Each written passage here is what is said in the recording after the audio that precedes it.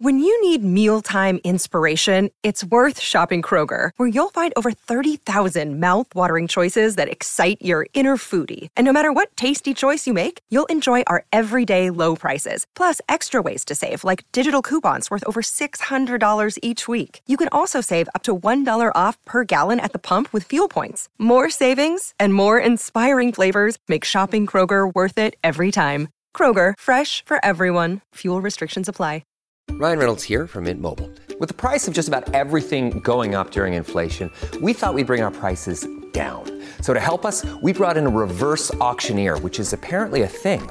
Mint Mobile Unlimited Premium Wireless. How to get 30, 30, bit to get 30, bit to get 20, 20, 20, bit to get 20, 20, bit to get 15, 15, 15, 15, just $15 a month? Sold! Give it a try at mintmobile.com/switch. $45 up front for 3 months plus taxes and fees. Promo rate for new customers for limited time. Unlimited more than 40 gigabytes per month. Slows full terms at mintmobile.com. Welcome to the New Books Network. Hello, everybody, and welcome back to Scholarly Communication, the podcast about how knowledge gets known. I'm Daniel Shea, your host for episode 82 of the podcast. Today I'll be talking with Sarah Huffman, Assistant Director of the Center for Communication Excellence, Elena Kotos, Director of the Center for Communication Excellence and Associate Professor of Applied Linguistics in the English Department, and Kimberly Becker, Lecturer in English, all three guests at Iowa State University. Their book, Preparing to Publish, was published open access by Iowa State University Digital Press this year. Whether you're new to academic publishing or have been at this work for the better part of a career, the question why is certainly one you've entertained, probably often. Why do academics write articles in just this way? Why don't academics write their research into a text type that isn't an article? There'll be a better way, won't there? This article format seems so conventional, so clunky, so unfit to purpose, especially when you just want to come out and say it. We found this. It's new. No one knows about it yet. Pay attention. Why is that not possible? Well, dear imaginary person asking questions that I've put into your mouth, to be sure it is possible. Just to come out and say what you think in a research article. We academics would be poorly served if that wasn't possible. I mean, our trade is thinking. And if one primary outlet for academic research actually hindered us in doing the labor of thinking, well then it would be a very bad outlet indeed. Nonetheless, very many students, still a large number of early career researchers, and definitely more career academics than anyone would care to admit, cannot really recognize the purposiveness of the research article. And that is truly a terrible thing, because it means that all these bright and hard-working people are unable to use the research article to their own ends, are unable to see the opportunities for communication and persuasion in this paradigmatic form of the research project.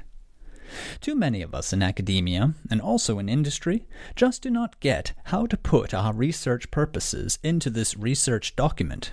Because no, the research article is not as intuitive as, say, a mattress or an iPhone, but still it is a very manageable device for the conveyance of information and the transference of ideas, when someone's shown you how. And that is precisely what Sarah Huffman, Elena Kotos, and Kimberly Becker do in their e-book, Preparing to Publish. This book is a teacher without the teacher. That's how clear and direct the authors have made the descriptions, explanations, and illustrations of the research article. The authors make explicit the goal of almost every sentence of the research article, so that academic writers can know where to come out saying whatever they can want to say about their research. And the techniques for saying things are made explicit, so that academic writers can know, too, how to be saying whatever they can have to say about their research. This book teaches, but it can also be taught, because Preparing to Publish is a valuable pedagogical resource for anyone teaching EAP to graduate students or postdocs of any discipline at all. Preparing to Publish does just what it says on the label. And many a struggling academic writer will have today's guests to thank when the next paper comes out and says it just the way that the writer had intended. So let's begin today's episode. Sarah Huffman, Elena Kotos, Kimberly Becker, and Preparing to Publish. Hi everyone, welcome to Scholarly Communication. Hello, Thanks Daniel. for having us. Hi, thank you. Your book, as I make clear in the introduction, and as is clear in any book because it's on the cover, is titled Preparing to Publish.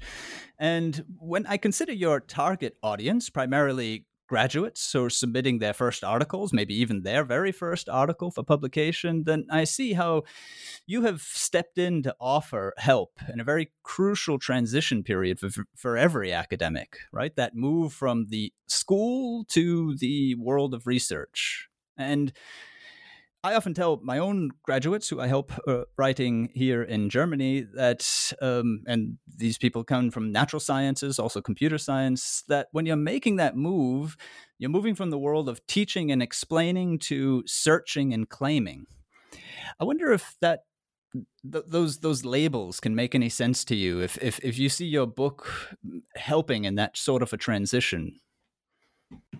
Well, I guess I can say a few words here. I really like the way you put it in terms of claiming.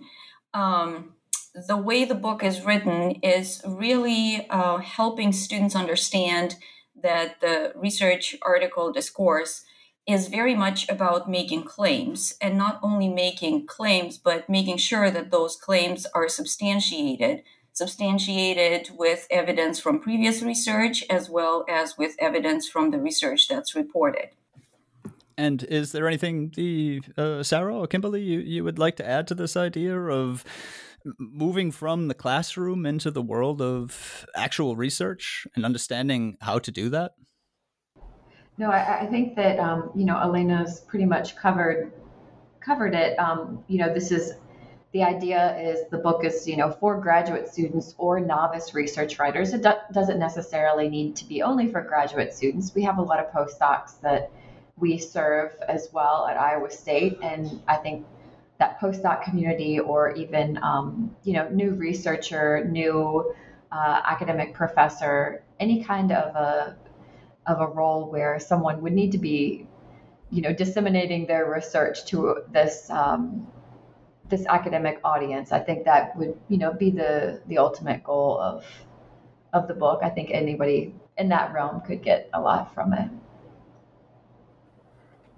I think one of the first things that caught my attention was after 2 or 3 pages of how to use the book, instructions basically for either a student, someone who is the target audience, or also an instructor who may want to be teaching this material. The first content that we get is the word argument. And this really jumped out at me because it made clear this idea that for very many, I would say, graduate students or early career researchers, that this isn't necessarily front in their minds. I'm quoting from the book here about argument, about the fact that the entire article, each individual sentence is laden with argument. And it is for this reason, I carry on quoting, that it is important that the research writers are intentional about what argument they want to make. These are some of the very basic issues that in my experience, and perhaps you can also supplement that with your own experience there, that these sorts of writers definitely are struggling with, that they don't see happening in the research that they're reading. Yeah, I'll jump in. I think it's true that Elena picked up on your use of the word claims, and I think that is a really important way to contextualize the way we present the information in the book. Because in my experience, graduate students especially, but certainly any novice researcher, their real struggle is figuring out how to take a stance and position themselves as a disciplinary insider. They've been trying to establish themselves, and so crossing that bridge into the world of the expert and conveying that in their writing is really the big hurdle that they have to kind of jump over. And I will follow up to say here that, again, going back to the book, the way we have the material presented is to help these novice writers understand how to accomplish certain goals of the discourse. So they need to understand that their audience has certain expectations, because the research article is a genre that, like you said at the beginning in your introduction, is highly conventionalized. So number one, they need to understand that there are certain expectations of, on the use of those conventions.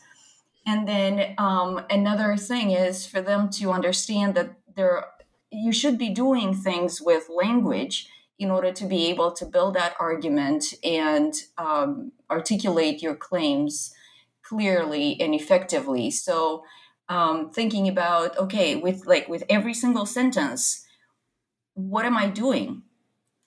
What is the purpose of me saying this or that?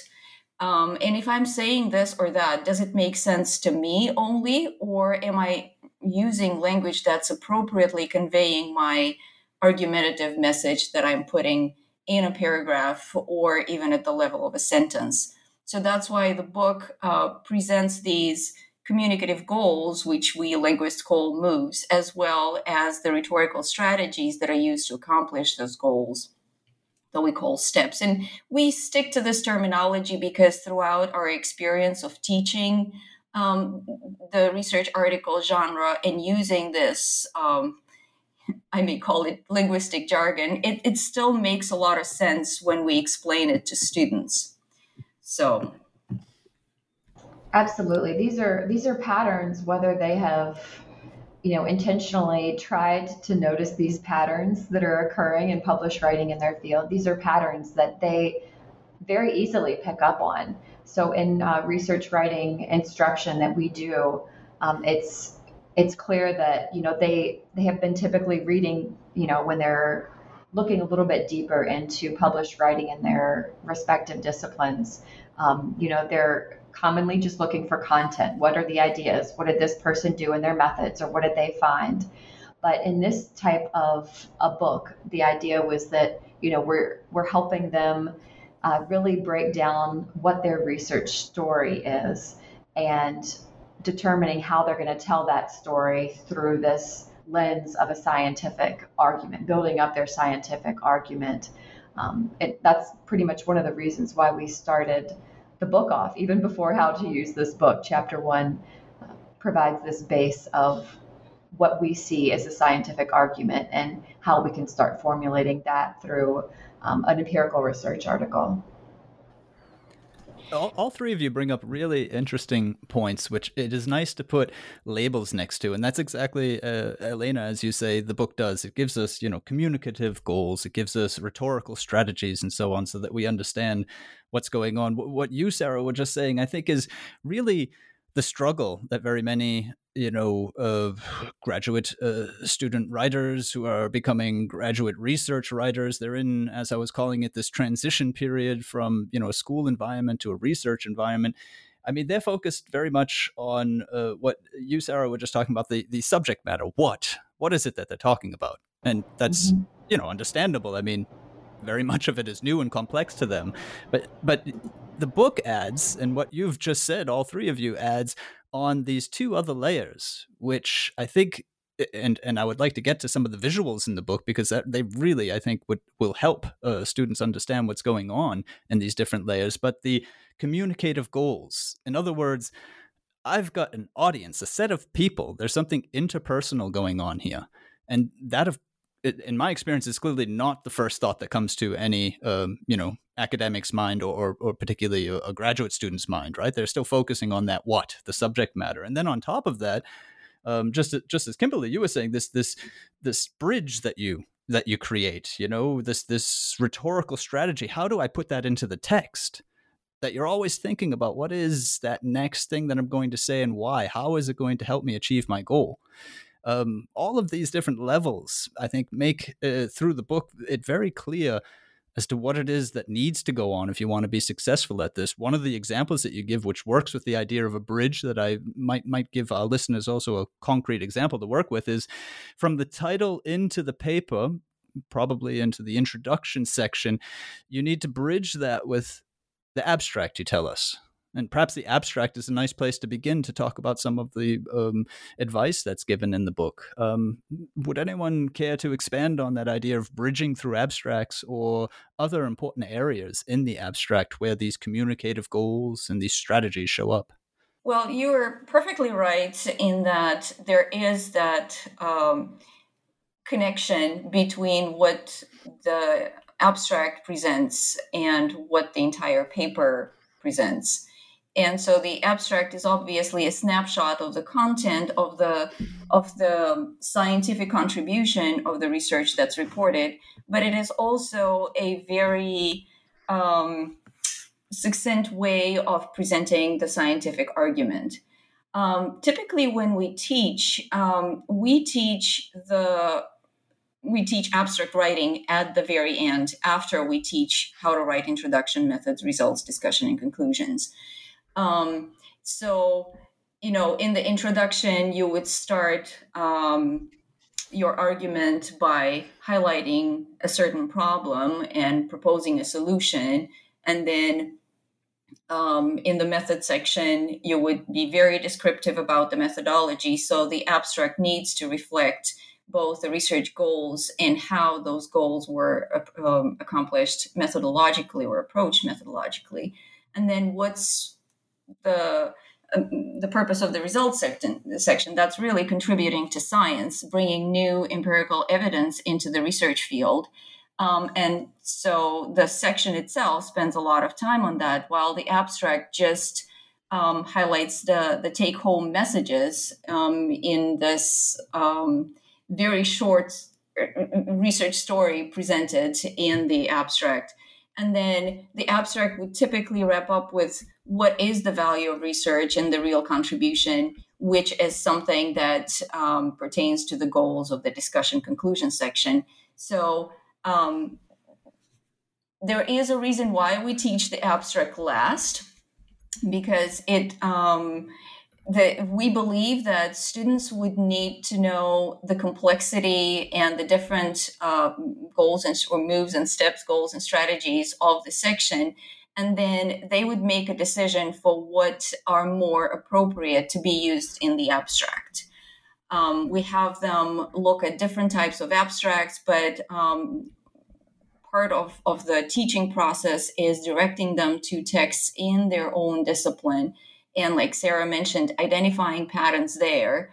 And we want them to determine the type of abstract that is more common in their field, more common in the type of journal that they're submitting to, and then make decisions about how to shape and structure the short version of their research story in the introduction by using the rhetorical strategies that are more appropriate to be used in the introduction. So that's how I would answer this question. And also, I would just add that from a practicality standpoint, we try to help students understand that abstract is, that can really be the make it or break it for the entire research article. That could be the point of decision whether a researcher, a reader is going to download or potentially buy the research article, or that's maybe even an evaluative measure for if you're submitting a conference abstract, for example. It might be on your abstract, that you are evaluated as to whether you'll get into the conference or be accepted into this conference. So it's one of the reasons we talk about the form features and obviously length and word choice and grammar and even the nitty gritty of these abstracts, because practicality wise, they're integral to an academic success. Yeah, I have to jump in right there about what you're talking about, Sarah, because the abstract, Elena, you're very right. I mean, the abstract is not the place to start teaching how to write a research article because it is so complex, but that's just what's so interesting about it. It's, and I'd be very happy to hear all your views on this. It's almost gotten to the point, like, what is the abstract and what is it meant to do? There is so much being asked of it. I think you even make a joke along these lines in the book somewhere as to that's a lot to ask of 200 words. You give various definitions. high stakes document or make it or break it, as Sarah is talking about right now. I've heard it described as a sort of advertisement. Stephen Hurd, who's written a guide for science writers, in the book, you talk about it being an abbreviated representation of the paper itself. Informative but indicative is also an interesting way of looking at it. In the idea, basically, that it points to a lot but includes very little of the content. I guess the trouble I'm trying to stir up right now is, what do we say about the abstract? Yeah, this is a hard one because, as you've pointed out, there's a lot of kind of contrasting ways to describe an abstract. I was just going back and sort of looking at some of the ways we described it in the book, and the descriptors include accurate, concise, non-evaluative, coherent, readable. That's a lot to ask.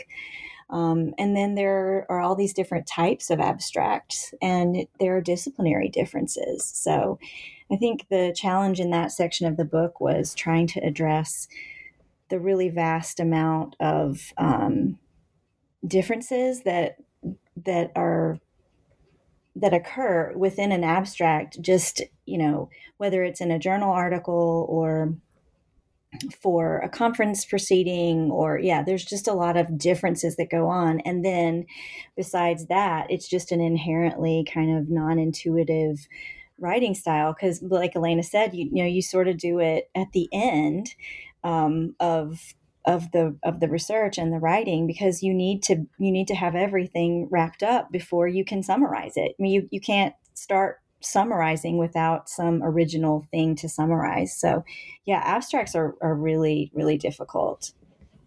And part of the difficulty for novice research writers is, and not only, but is deciding what is really going to make it or break it. And here it comes to the content that they select. Okay. Typically what they would write in their introduction and literature review when highlighting a gap or a problem, it's not just one thing, right? There is multiple factors that play into the motivation to conduct research and justify and rationalize the need to do the research. So what, is there one big gap? Or how do you actually present this in the abstract in a very concise way, but still how do you make it very convincing to convince your readers that the paper is worth reading their time, or examining or evaluating, depending on where the abstract is going.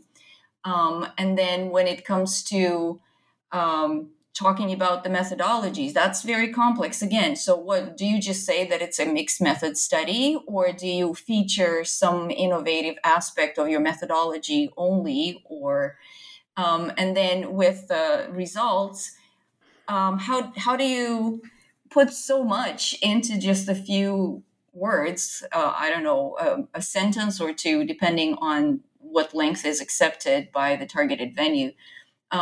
So what's really the take-home message that you want the readers to take out of it? And it's also difficult for students at times to see that what's the actual value of their study. So, they tend to be focused on, I did this, I'm excited about what I found, but I'm not quite sure how that fits in the big world of science in my field. I'm so little, I'm humble. How do I make claims about the value of this work, right? So that's another struggle that they may have internally before they actually put this into words. And in terms of the importance of the abstract, once you get a hold of how to produce those abstracts, how to not only write them in an rhetorically effective way, but also content selective type of way, it's helpful to have different opportunities for practicing, perhaps writing the same abstract for different purposes. So one would be submission to a conference. One would be the abstract to a paper you're submitting for publication. Another potentially could be an exercise to write the same abstract for a grant proposal. And so that should help students consider the audiences and the purpose of the abstract from different kinds of angles and different audiences, and how their argument should be shaped in view of who they're structuring it for.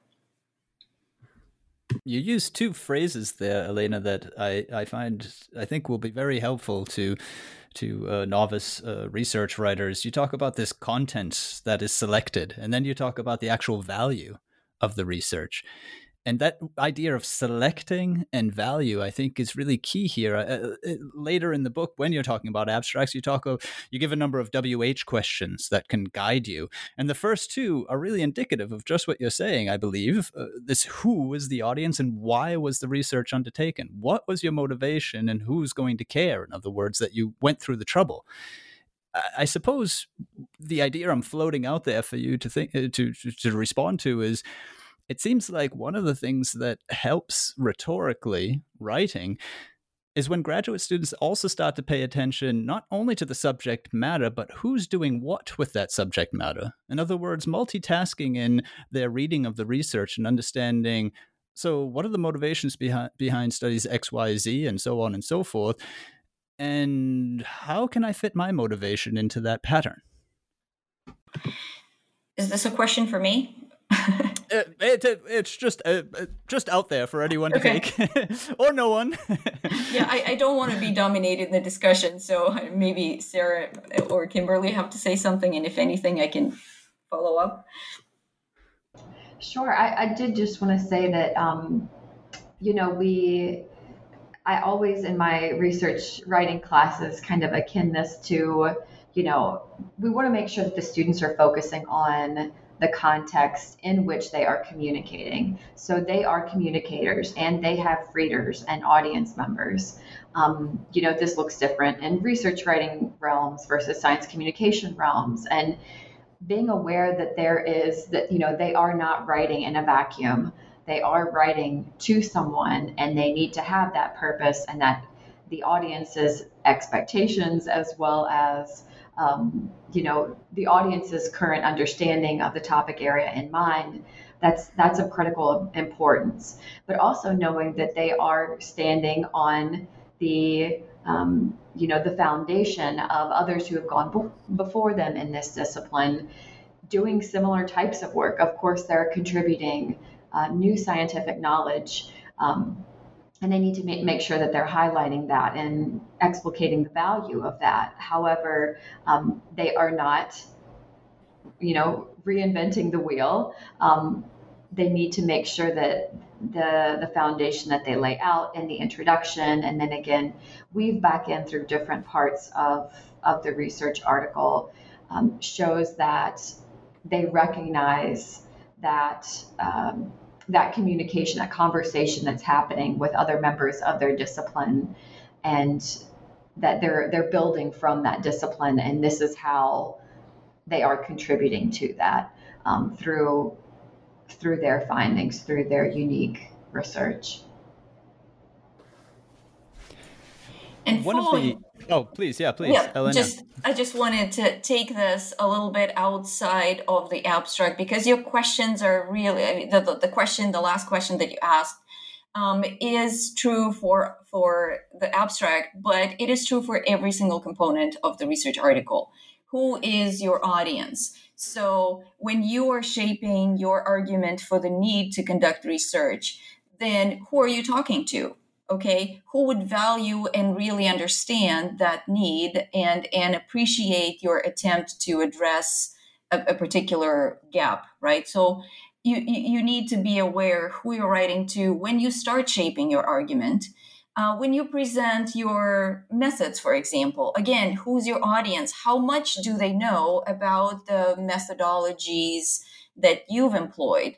Because this will dictate, perhaps if you come up with something innovative, you need to make a stronger type of claim, indicating that this is a credible, reliable type of a methodological approach, even if it's innovative, right? And then when you describe it, again, it depends on how much you expect the audience to know. That would dictate the level of detail that you would put into one or another component when describing it.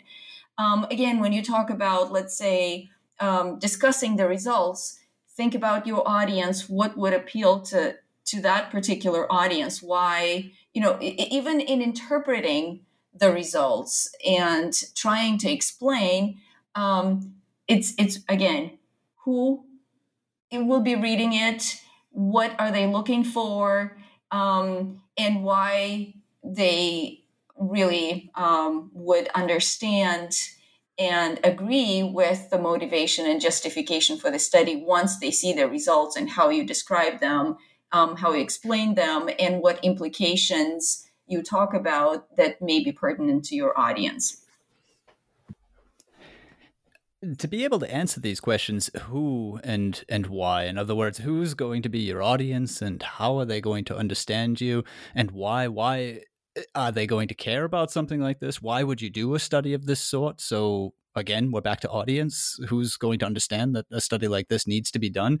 All these questions rely on exactly what the book encourages readers to do. Go out there and see how that's being done. Notice that other level or levels, that fine film that's over the top of every research article, where you might, as a graduate student, only be seeing content matter, is actually colored rhetorically. Yeah. And once you start to notice that film or that layer, you can never really look away anymore from it.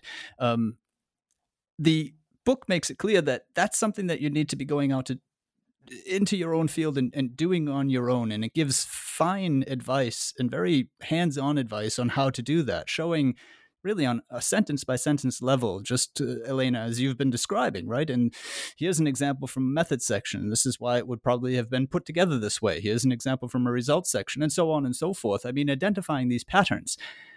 My question would be here, okay, how much will either a graduate student or an early career researcher or any researcher be serving their own purposes to be going out and doing that on their own, which is essentially what they'd be doing anyway, right? Because they'd be reading the research anyway and they can just notice more. And how much of it could also be served well by working together with a corpus? I know this is something that all of you are familiar with. I know that, for instance, the Center for Communication Excellence, which has been on our show, uses corpus methods. I suppose I'm interested in the affordances of the two approaches for the researchers themselves. Well, I know that both Elena and Kimberly will have a lot to say about this because we're all very much advocates of the corpus approach to instruction and the learning of academic genres as a whole. But yeah, I will say that, through this class, I often talk to my students about, and I say this at the very beginning of the course, that you will never look at your writing in your field the same way again. The goal is for them to go forward as analyzers of writing, as analyzers of communication in general, and be a lot more intentional about determining the function of what that writer, what that author is doing, and how they are effectively or maybe ineffectively achieving those goals. And so it's a little bit of a joke in my classes that, you've ruined my ability to go in and just mine some research articles for the information that I was seeking. I just usually went in and looked at the methods section or just was looking for the results. But now I can't help but see these goals and strategies or these moves and steps in action and what these authors are doing, because it's the class and through this book, the idea is to turn readers, novice research writers, in this case, into, more critical viewers of and analyzers of text in their disciplines.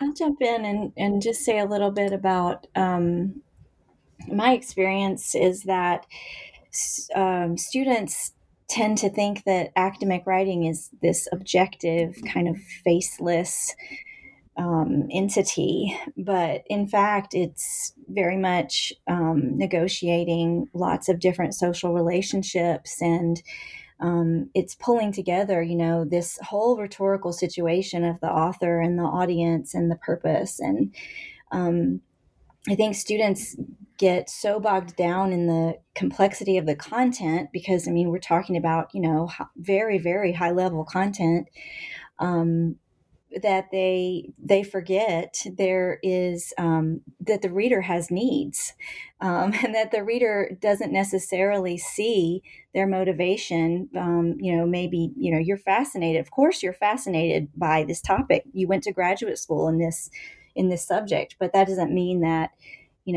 your motivations are clear to your reader. And so creating this understanding how the writing needs to acknowledge and construct and negotiate all of these relationships between writer and reader to explicitly indicate evaluations of the material and acknowledge alternative views and, bring in all these different voices, and ultimately, arguing for the research questions. When I was a graduate student and someone said to me, your literature review is just an argument for your research questions, that blew me away. That really, because I saw it as just a sort of objective dumping ground for, this is what we did. Here's the science, here's the methodology. And in fact, it's not at all that way. Elena, before you come in, because I mean, this question is going to be one I'm sure that you eat up. I really just have to emphasize there, Kimberly, what you've been saying. I think that's just fantastic. This idea that you have to see that readers have needs. Just the way that you put that, I think really will shake up some people's view of what they're doing, that your topic or your motivations as a researcher are not givens, really well put. Yes, thank you, Kimberly. We tend to forget how we felt when we were students learning the genre. And we tend to focus on how do we, do a good job teaching.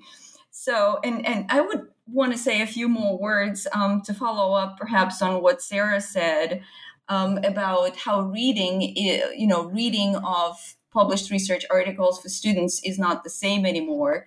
Because what they start doing is not only reading to learn, but reading to analyze how that written material has been produced in such a clear, effective way. So basically what we're trying to do with the book is to give students a toolkit, right? You can think of it as a toolkit, like here are the goals and here are the rhetorical strategies that you can use to both analyze and see how that's happening in effective discourse that's been published and how you can shape your own. And in the book, we also provide examples, like you mentioned, Daniel, and these examples come from a large multidisciplinary corpus that we built, I can say maybe about 10 years ago, and we've added more disciplines to it. In our prior research, we developed this, what is now the core of the book, this framework of these moves and steps, of these rhetorical goals and strategies that apply across disciplines. And that's probably one of the highest value of the book, because then, we're not being prescriptive saying that you should do everything, but we're saying this is your toolkit. You can look at your corpus, collect your own short, compile a short collection of articles, and see what applies, see what your discipline does. So with that, we give students a certain level of autonomy to shape their learning and to decide what applies to them. And when exploring their own corpus, or here at Iowa State, we have the research writing tutor, where we have, you mentioned, Daniel, the colors. We have a color-annotated, color-coded corpus that shows the users, the students, what, like at the level of sentence, right? Every single sentence, what is it doing rhetorically and in terms of what communicative goal it's trying to accomplish. So I just wanted to mention that as a follow-up, so you can go on with your questions now, if you have any others.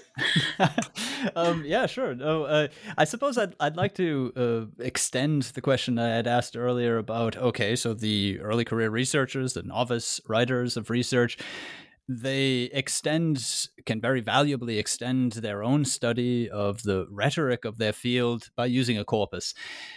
I'd like to extend that to us EAP instructors or people ourselves and ask, okay, well, with the help of a corpus or with one's own reading of the actual literature and say biology or machine learning or chemistry or whatever the field might be, is it possible for us to also then become really disciplinary inside type instructors helping people who are perhaps even beyond the graduate level, so the postdoc level or even faculty? My question to bring it to a point is, where are the limits for the EAP specialist who has command of a corpus and who is also trained in the area of communicative goals and rhetorical strategies? Because I guess the way I see it is that those are the three things that go into making a great research article: the subject knowledge, the communicative goals, and the research strategies. And if you think, well, gee, an EAP specialist has two of those and can learn a little bit about the first, and wouldn't they be a great, co-pilot, let's say, for postdocs or even staff who are looking to increase their publishing or improve the quality of their publishing? Well, that's a great question, and I think Kimberly should address this one because she's worked extensively with postdocs.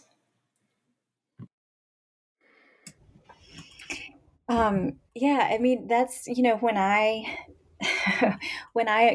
am at first trying to convince someone that it's worthwhile to work with an EAP specialist, such as a consultant, a writing consultant, I usually say, you're the disciplinary expert and I'm the linguist. And so, the line gets drawn, as you said in your question, where does the line get drawn at the level of content? I cannot speak to that disciplinary content. I don't have knowledge in your field, but I can help you find linguistic resources that are the tools you need to build those arguments and make those, accomplish those communicative goals. So I always pitch it as this, kind of this toolkit this metaphor of like a toolkit and just expanding the resources you have in hand to further your writing, because they know the science. Of course, they're experts in their field, but where they often struggle is, how to say what they want to say. They know exactly what they want to say. They don't know how to say it. And of course, it's not as easy as just saying, how do you say it? As I talked about before, there's this issue of readers' needs and rhetorical situation. But once I can show them, and I think this book is a wonderful tool because, it's hard to have a linguist on hand, an EAP expert on hand at any time. It's not convenient, but this book is very convenient. And I think that's, why it's such a great resource, being open access, that anytime you're writing, you can open it up and you can look at the section, I'm struggling to write implications, and you can find that in the book, and you can see what, exact resources other writers have used, exact phrasing that you can repurpose and adapt to fit your own goals. And so that's kind of how I see my role. And speaking about EAP specialists and specialists or faculty in the disciplines or postdocs in the disciplines, maybe I can share a little story that I've recently experienced. So when this book, yes, we want to have it being used in our EAP classes, right? But it's certainly open access, and we are more than happy when faculty in the disciplines reach out. And this is the story that about to share. One faculty member, he's very advanced. He's a professor already in industrial manufacturing systems engineering. And when he saw the book, he emailed saying, you know what? You know how long I've been waiting for something like this? It puts what I don't know how to say into words. And I know how to talk to my students because of this book. And so that is a very nice story to share. I think it's kind of a highlight because we know in EAP and it's very difficult to have this. We don't live in the ideal world where we would have this solid and systematic partnership between EAP specialists and disciplinary specialists. So if we as EAP specialists can supply something to the disciplinary specialist, we can supply materials like some that we've included in this book, we're doing them a great favor. And there was another thought that I had. I don't know if I lost it. Well, maybe it'll occur to you, but I would like to follow up with what you're saying right there. If I had known that story, I would have opened the entire interview with it because that encapsulates for me also the book. I mean, it's very clear that anyone could just walk into this book and really start to get things out of it. It's been my experience, and that's what the book seems to illustrate for me as well, that if you are speaking to people who are advancing their careers from graduate level up, it's almost as if when you talk about the rhetoric, you're activating things in their minds that are just slumbering. Just as you've said with this staff member this professor who says, these are I wanted to be able to say these things. I want to say things. I just didn't know how. And now I know how. So for instance, just the idea that you make it clear to them that when they're writing a research article, they're reaching out and showing, hey, I've got something here that I think you're going to care about. And I think you can use it in your own research, right? When you start saying that to postdocs and so on, it sort of immediately makes sense, even if they hadn't thought about it in that terms. But that's the beauty of the book. It gives you those terms. That's what most of these people are missing. Right. It's equipping them with the vocabulary that maybe they intuitively have been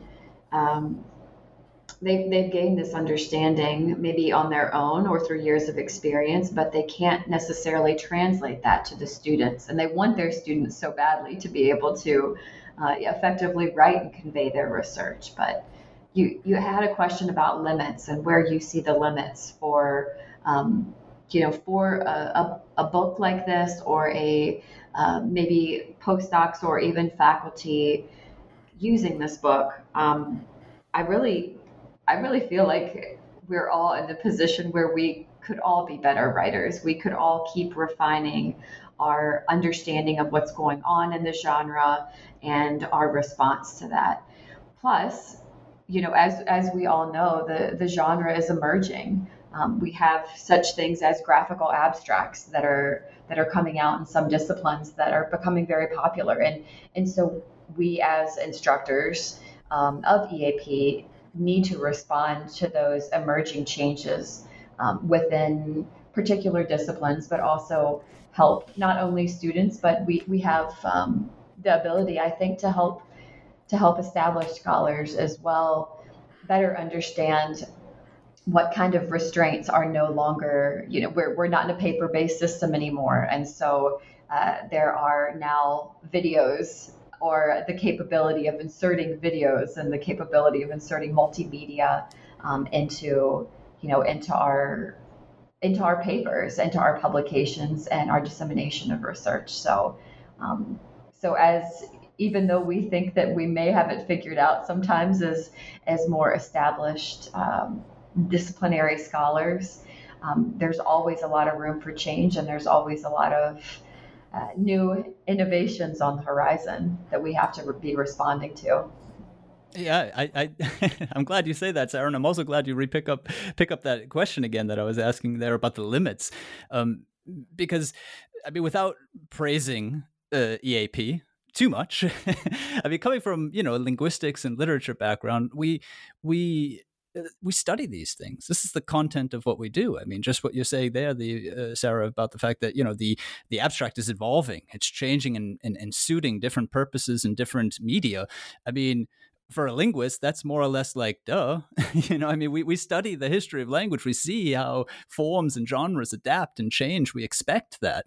So I suppose this point I'm driving at with you as experts in this field also is, why is it that very often EAP specialists themselves, and it certainly, just as you were saying, Elena, institutes see a limit on what they can contribute to? I mean, I guess I'm pleading for the fact that in EAP, or as linguists, our specialty is communication. So there shouldn't be a divide into how far we can enter into any field or discipline, because we're dealing with the communication side of it. I entirely agree. And I will say that disciplinary specialists, professors, faculty in the different disciplines, at least in our experience, always welcome opportunities to work with us and learn from us. So the example I gave is just one example. But I will go back to the research we've done to develop this framework of moves and steps that like I said before, is cross-disciplinary. We did not just do it, us linguists, okay? When developing this framework, we collaborated with disciplinary faculty, with faculty in those 30 disciplines that we were investigating. We collected the corpus with them. We developed these move and step notions and descriptors and definitions and examples, and we worked with them back and forth to make sure that, number one, they understand what we mean, right? And so that we put it into words that don't make sense only to linguists, but to also make sure that it's something that really happens in their discipline and get to their implicit knowledge in a more explicit way. So we refine the frameworks with input and feedback from those consultants in the disciplines, and I mean faculty consultants in the disciplines. And so that's why when somebody, some faculty that didn't work with us before, but is looking at the book now and looking at these terms and the descriptions we have, they make sense. And they're happy to see that being explicitly articulated, because they don't know how to say it, put it into words for their students. It resonates with them. It's not something that we invented. We worked collaboratively with scholars in different disciplines to make sure that we do represent the expectations of the audiences in their discipline. So that's my 2 cents to add to your question. Yeah, your 2 cents, which just backs up the idea. I mean, this is the work of the linguist, right? I mean, also getting that disciplinary insider knowledge is just, that's like our research. And I suppose that was just the, for listeners and anyone else who cares to listen to the podcast, that this is a statement that's worth making clear to not everyone has bought in. Very many universities do have faculties that are open, just as you're describing, Elena. There's just as many though that don't see it that way, and I guess that's just something I wanted to also get my 2 cents in on. I do want to 2 cents, 10 cents, 50 cents spend on some of your graphics in the book, which I found extremely helpful. And I think these are also some of the huge benefits for, early career researchers who are looking for an idea as to, so what am I doing where? I mean, for instance, you make graphic with concentric circles, the intro, the discussion in a beautiful way. One of the ones I found really interesting was, and I would be happy to hear your comments on, is in the results. If I can, I'll test my ability to describe pictures. We're here in audio media, so quite simply, the results are shown as 2 pyramids with the bases meeting in the middle. So we've got a point at the top and a point at the bottom. And then there are 4 positions, 4 moments or goals, 4 moves, as we would call them, that occur going down from the top to the points to the bases meeting the fat bit, and then down to the very point again, leaving the results. And those are approaching the niche, occupying the niche, constructing the niche, and expanding the niche. I had seen similar sorts of approaches to, say, the intro or the discussion, but I've never seen a graphic of this sort describing the results. And I would be very happy to hear your, let's say, own viewpoints on this visual for what's happening in the results. I'll try to jump in here. I think when we got to this section of the writing, we had used a lot of other different graphics, and so we were working with a graduate student who I believe was a specialist in graphic design, and so we had a lot of help with that. But just trying to get some other visual way to convey the information. And I think just starting with this idea of specificity versus generality is kind of a metaphor that runs throughout the book and in all the graphics. And so that was the idea that I had when we were brainstorming these graphics. And also that, this idea of the niche has been introduced, way back at the beginning and carries through. And so by the time they get to this point, they should be very familiar with this idea of what is the niche and how do you approach it and kind of ferret out what needs to be said about it. So that's kind of the background of that. Just thinking, I'm trying to think back to, how did we come up with this? And I don't remember any specific conversations, but just trying to think of different shapes to get at, like I said, the specificity versus generality of any one section or the other. And to add to that, so Kimberly is absolutely right on point about specificity and generality. But also, if you think about it, and again, this would require listeners to read through this section, but approaching the niche is something that does not occur in an extensive amount of discourse in the results section. It's more of a reminder for the results story to be told. It's more about what's the evidence that occupies the niche and how can we explain and interpret it, right? So that's the bulk. And then with expanding the niche, in the results section, we don't really take the meaning of the results outside of the scope of the study, right? So towards the end of the results, as a transition to the discussion, we only begin to expand the niche. So there is little there, and that expansion happens in the discussion conclusion section. Yeah, it's very, very good graphic, and it does capture very intuitively. I was seeing exactly what you've just described there, and what's nice about it, it gives a flow, because you have a sense that you're going along some sort of a course, right? You start small, move big, and then head out small again. It has some motion to it. It's very nice graphic. The graphics overall, I want to stress for listeners, are extremely helpful in just capturing what it is that you're about. To stay with the results, two issues that get brought up in the book, which are perhaps worth also just broaching here for our listeners, and two issues that very much become questions I know in my own courses, helping graduate and postdocs in their own writing relating to the results, is about balance. And that is the balance between the results text, the body text, and captions.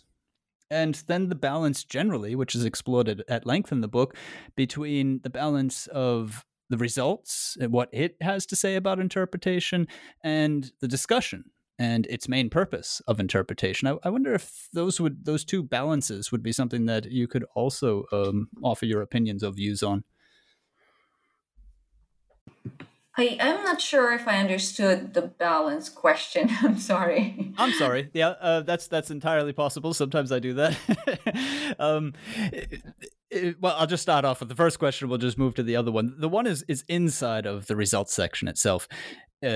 You have the body text where you're exploring the results in all its detail, and then comes a set of parentheses, figure 1. See figure 1 or whatever, right? Or as you see in figure 1, any sort of reference. And then you go over to figure 1, and then you get a caption, which, depending on field, can be more or less expansive. I've noticed in the biological sciences that they'll use that space to say quite a lot. I've noticed in the computer sciences, they keep it to a sentence, basically.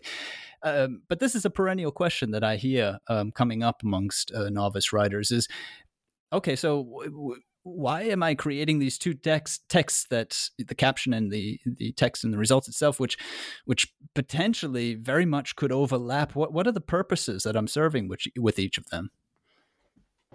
I think that if I could just say a few words, I think one of the things that we want readers to do, as you know, as well as these the students that we're using this text with, we'd like them to see how that visual supports the text, the actual text in the particular section, so within the results section, but also could be potentially seen as a standalone item. And so it should be, and we encourage our students to see those visuals, the figures and the graphs and even the tables as, elements unto themselves. As we all know, sometimes we open up a research article and we scroll through. Some of the things that catch our attention are those visuals. And so if someone does simply look at, the graphic, what are they able to glean? What kind of information are they able to glean from that graphic? And can it be standalone if separated from the text? And so it really is discipline specific as to how much of a description is provided in the caption. Of course, we don't want, with such a minimal word count and restrictions on these word limits, we don't want students to be redundant. But also we need to have them understand how those visuals and the captions should be supporting the text and how they're explaining their results and what they mean. And sometimes, again, this is something that depends on the discipline as well. Sometimes the caption would give a summary of multiple details provided in the visual, and in the actual narrative, in the section, in some paragraph that makes this alternative presentation of the results or relates students, readers to the visual. What writers may want to do is just highlight something that's most essential. So in the text, it would be the highlight that's worth bringing up, reporting, and further discussing, while in the caption, it may be more of a story with some detailed explanation of the actual graphic. But again, like I said, it depends on the discipline.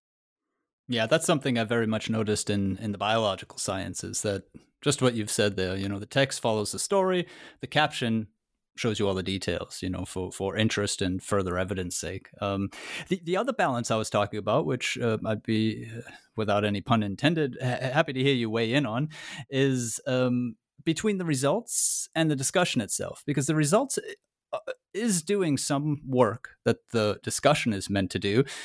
I suppose that's more the question that people are putting to themselves than rather, am I saying too much about the results in the discussion? So in other words, the interpretation, the beginning of the interpretation, as you describe it, expanding the niche, how does that fit in with what you're going to then go on to do in the discussion? Where do readers stop? How can they find whether or not they've ended up with a nice balance in their sections? Thank you for reformulating the question about balance. It makes perfect sense. So this is really one of the challenges, a very substantial challenge that students and novice writers have. How do I make my results different from my discussion? What should I say in the discussion that I haven't already said in the results? So one thing that we try to convey in the book, and also when we teach, is to think of the results in the results section as these pieces that contribute to findings, to something that can be formulated more generally as a finding.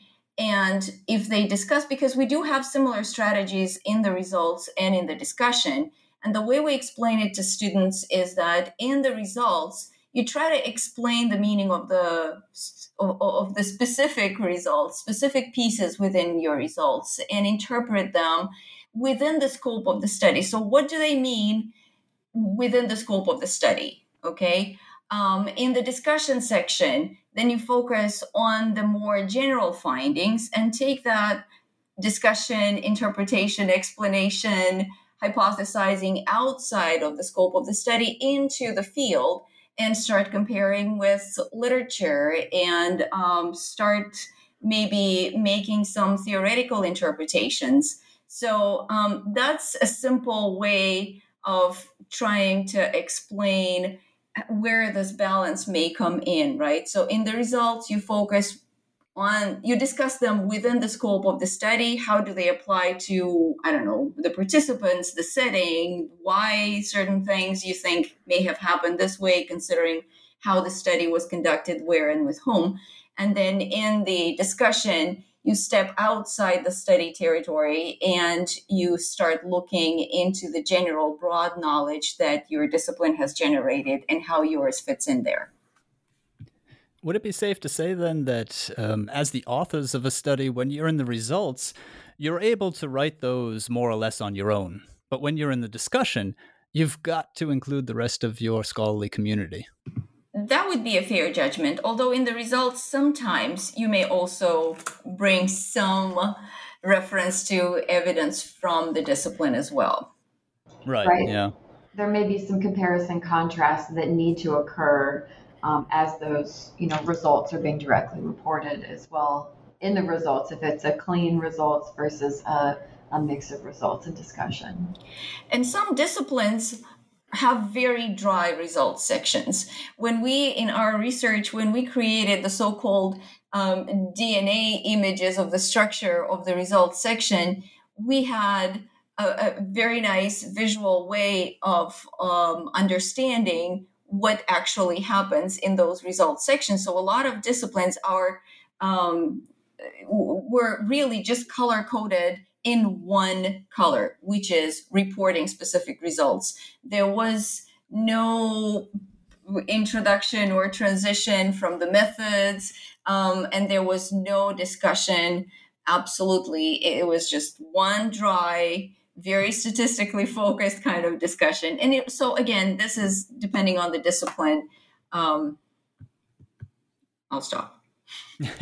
Well, that's great. Thank you very much. Thanks to all of you. That is Sarah Huffman, Elena Kotas, and Kimberly Becker. And their book, Preparing to Publish, is out open access with Iowa State University Digital Press.